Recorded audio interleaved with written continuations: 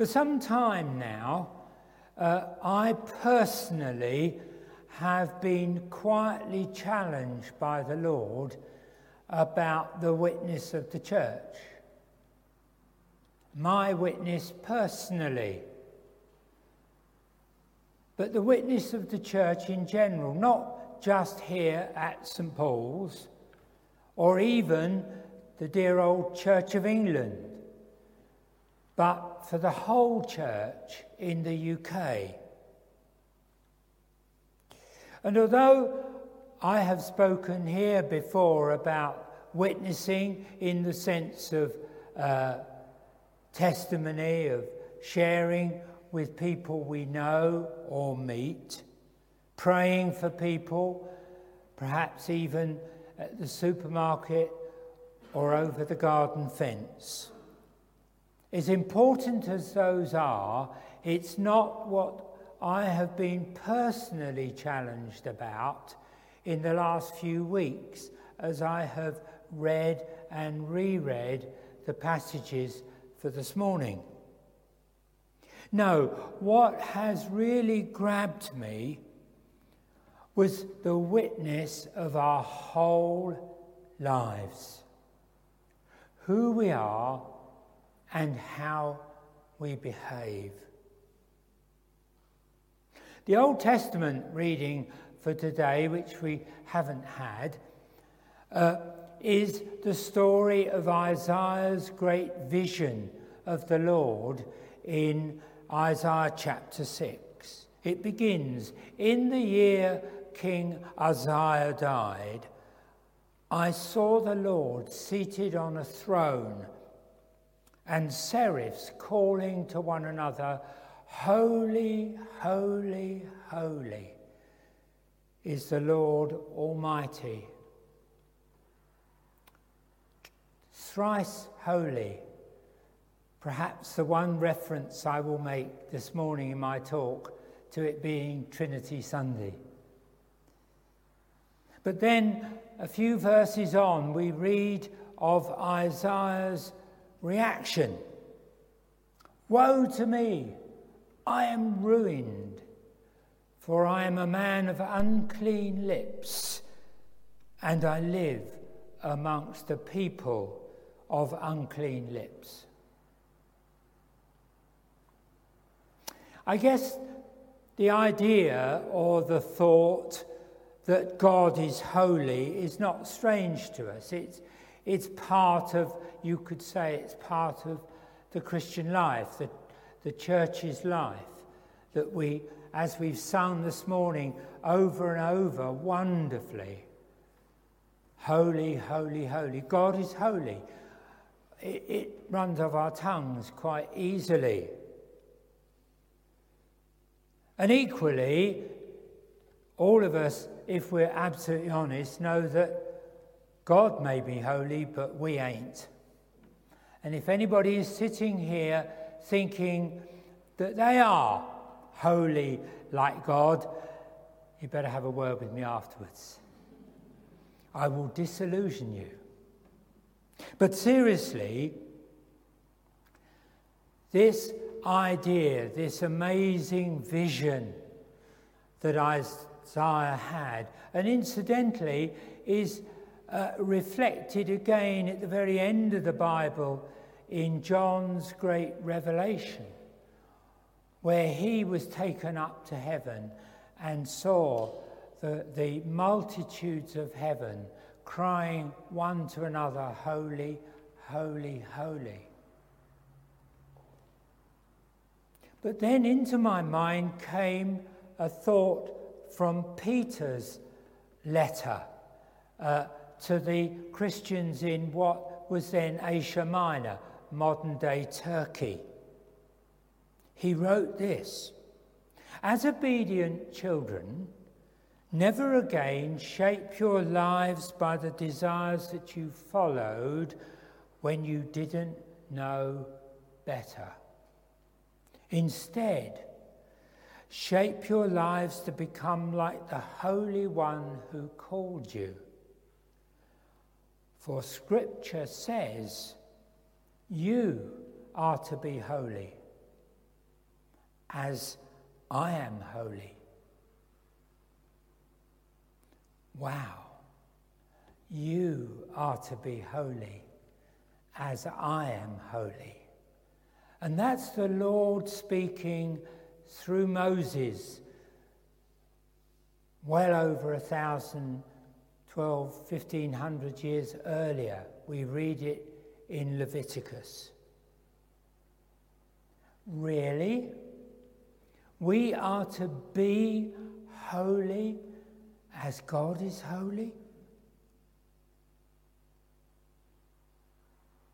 But God said it, so we can't ignore it. But very briefly, what does it mean to be holy? What does it mean when God is holy? Well, it means he's pure, absolutely, totally and utterly pure. He's set apart. He's different.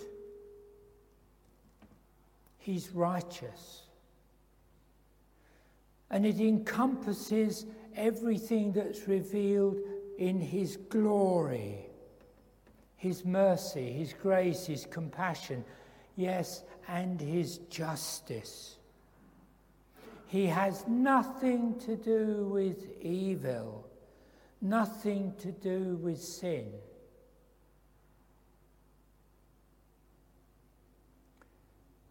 You remember the cry of desolation of Jesus on the cross, my God, why have you forsaken me? Because when the sin of the whole world was laid on the shoulders of Jesus, his Father couldn't even look at him. He couldn't look at him, and Jesus felt that. Notice he called him my God, not my Father. But of course we know it didn't end there, because after those 3 hours of darkness, and it was dealt with once and for all, Jesus was able to say again, Father, into your hands I commit my spirit. No wonder in that vision of Isaiah, he felt ruined. But coming back to us being holy, okay, we might have some moments of feeling particularly pure or particularly compassionate. But if you're anything like me, it's just moments. And as for being holy like God, surely not. But wait a minute. God never tells us to do anything without giving us the ability to do it or be it. So being holy is no exception. He has a way for us to be holy as he is holy. And that means to radically change us. Not some superficial thing like putting on a different pair of clothes or having our hair cut in a different style or moving to another house. No, God has a radical change to deal with our unholiness. For Isaiah, it was a burning coal touching his lips. For us, it's far more radical than that. It is, as Jesus was telling Nicodemus, to be born from above, to be born again by the Spirit of the Holy God. Is this not the heart of the gospel which Paul outlines in Romans. When we accept Jesus in repentance and faith, we die with him on the cross. Don't ask me to explain it, but we do. We die with him on the cross.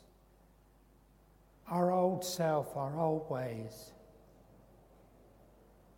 But as with Jesus, it didn't end there.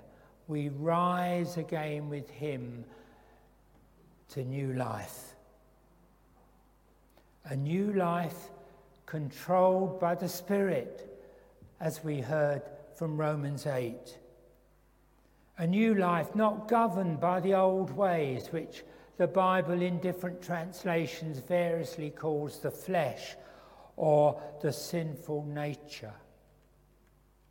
It's from this radical change when we are converted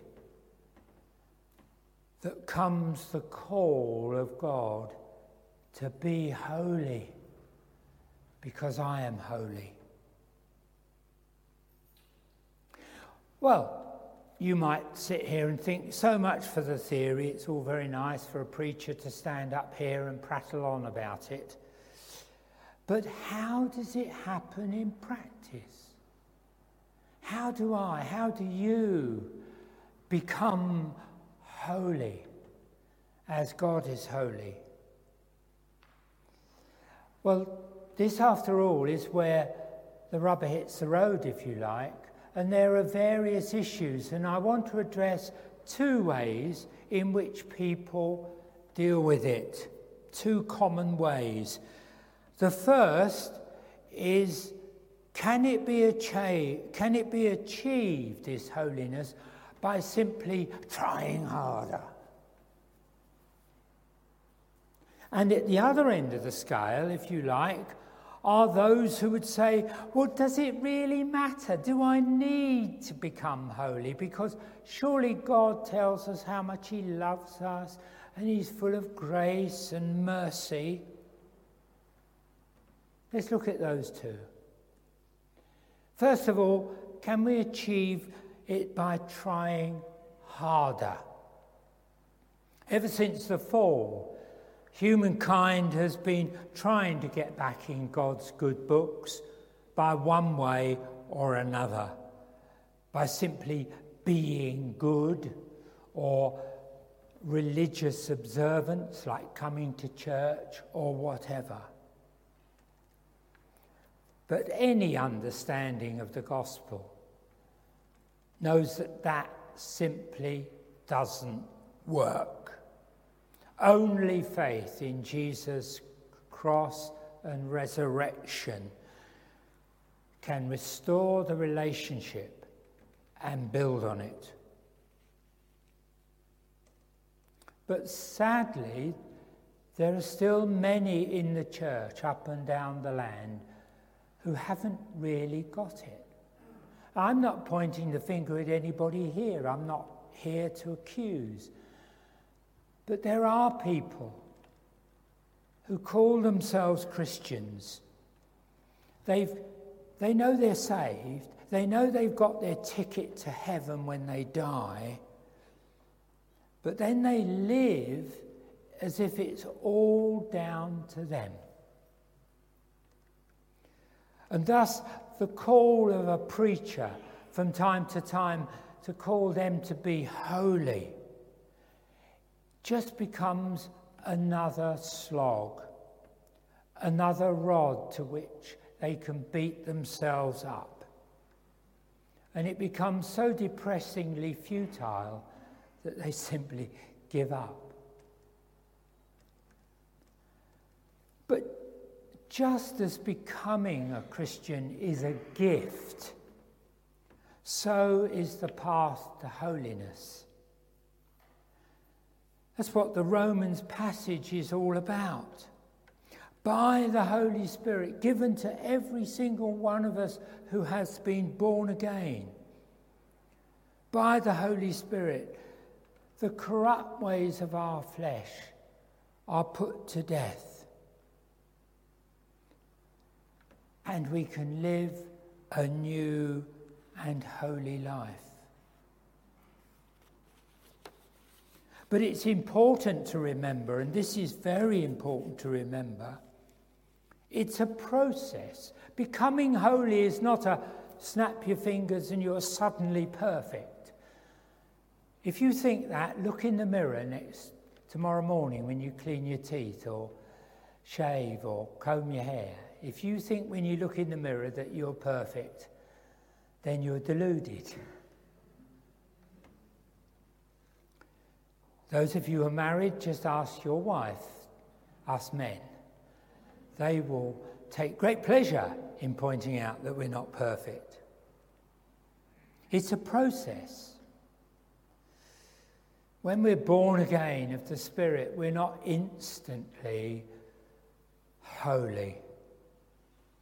Any more than when a baby is born, it's not instantly adult. There's a whole process of growing up. And that means, of course, there will be struggles. There will be slip-backs along the way when we are anything other than holy. But God knows about that. And that's why there's wonderful promises like 1 John 1:9 that some of us may well know by memory. If we confess our sins, God is faithful and just to forgive us our sins.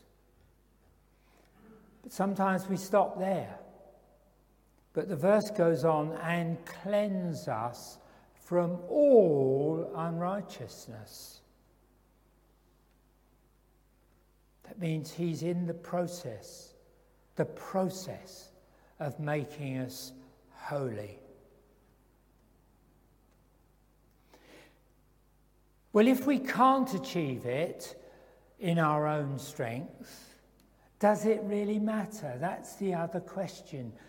And there are sadly too many Christians who think, yes, I've given my life to Jesus, but now I've got it back. And I'm going to live my life as I want to live it. I can say confession on Sunday in church, that'll be fine, that's all right. Because God is so loving and gracious, it doesn't really matter how I live. This is not a new idea in our generation, as common as sadly it is. Paul addressed it in Romans 6. What then are we to say? Should we continue to sin in order that grace may abound? By no means. Heaven forbid, he says. How can we who died to sin go on living in it? I ask this question because I am convinced, very sadly, that there are many Christians who consider themselves Christians, but are not living or even seeking to live a holy life. I'm not pointing the finger at anybody. Remember, when a preacher points the finger, there are 3 pointing back at him or her. I'm not that. It's not my place to judge. But it is, without doubt, one cause of the church's weakness. We have a friend who recently retired from being an associate vicar in a very big church, nowhere near here. I'm not going to give any hints as where it might be. But a few years ago, the married vicar decided there was another lady in the church more attractive. Need I say more? He's no longer at the church. He's been moved on. But the ramifications of that unholy... Somebody's got Wi-Fi. The ramifications of that unholiness still rumbles on in that church. When we compromise with the world's standards, we are deeply weakened. But sin in the church is nothing new. Read 1 Corinthians if you're not sure about that. Holiness matters in the end because it demonstrates God's love and purposes for all humankind. Words, even signs and wonders, people being healed, etc., is not enough unless our lives are changed. Our lives are changed.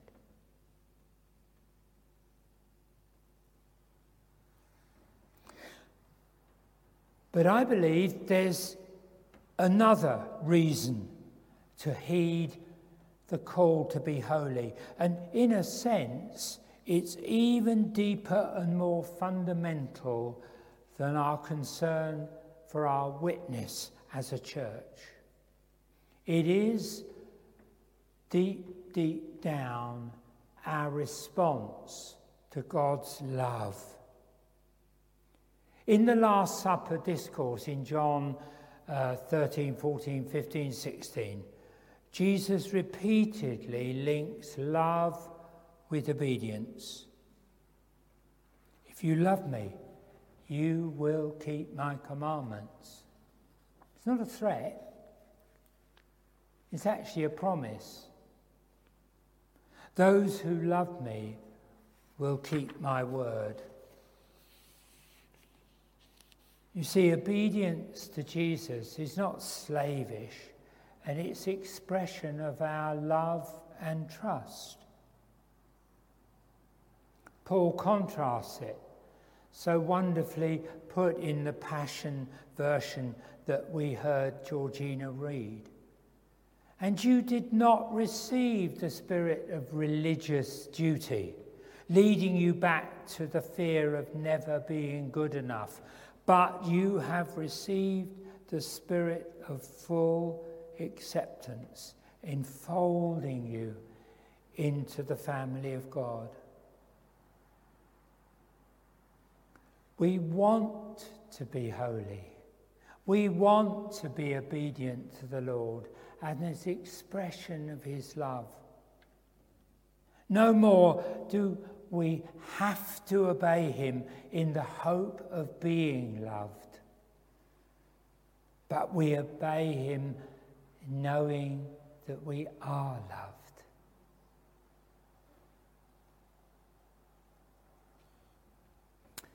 I began my talk this morning by linking holiness to the church's witness, that we must seek to be who we claim to be, to proclaim Jesus but not be becoming more and more like him is counterproductive at the very least.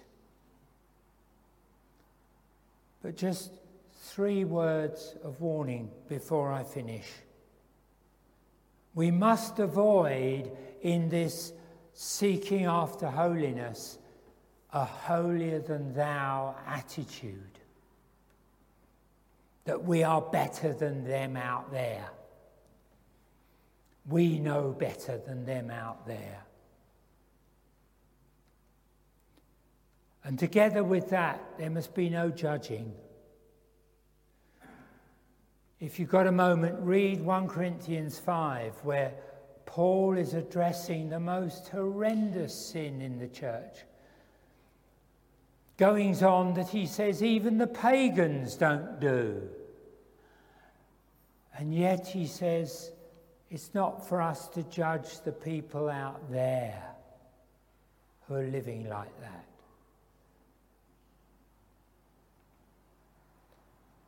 Yes, we must challenge. We must challenge our government about laws which are unholy. But that's not the same as pointing the finger at individuals and people. And thirdly, one aspect of holiness is to be set apart. But as Paul explains again in 1 Corinthians 5, we are not to be set apart in the sense of leaving the world. Not to be a little holy enclave, because then where is our witness? You, me. We are to be holy, says the Lord, because He is holy. We cannot claim to be saved if we go on living as before, whatever the pressures of the world, the flesh, and the devil. Grace has embedded into us holiness in our lives. Yes, we have to make right choices. We have that still. And we have to yield to Christ and God's word as the Holy Spirit lives in us. Holiness is not merely actions we perform, but what we absorb and manifest as we live our lives in God's presence. For in reality, Christ is our holiness. Then our witness will be all the more credible and powerful in every way. Amen.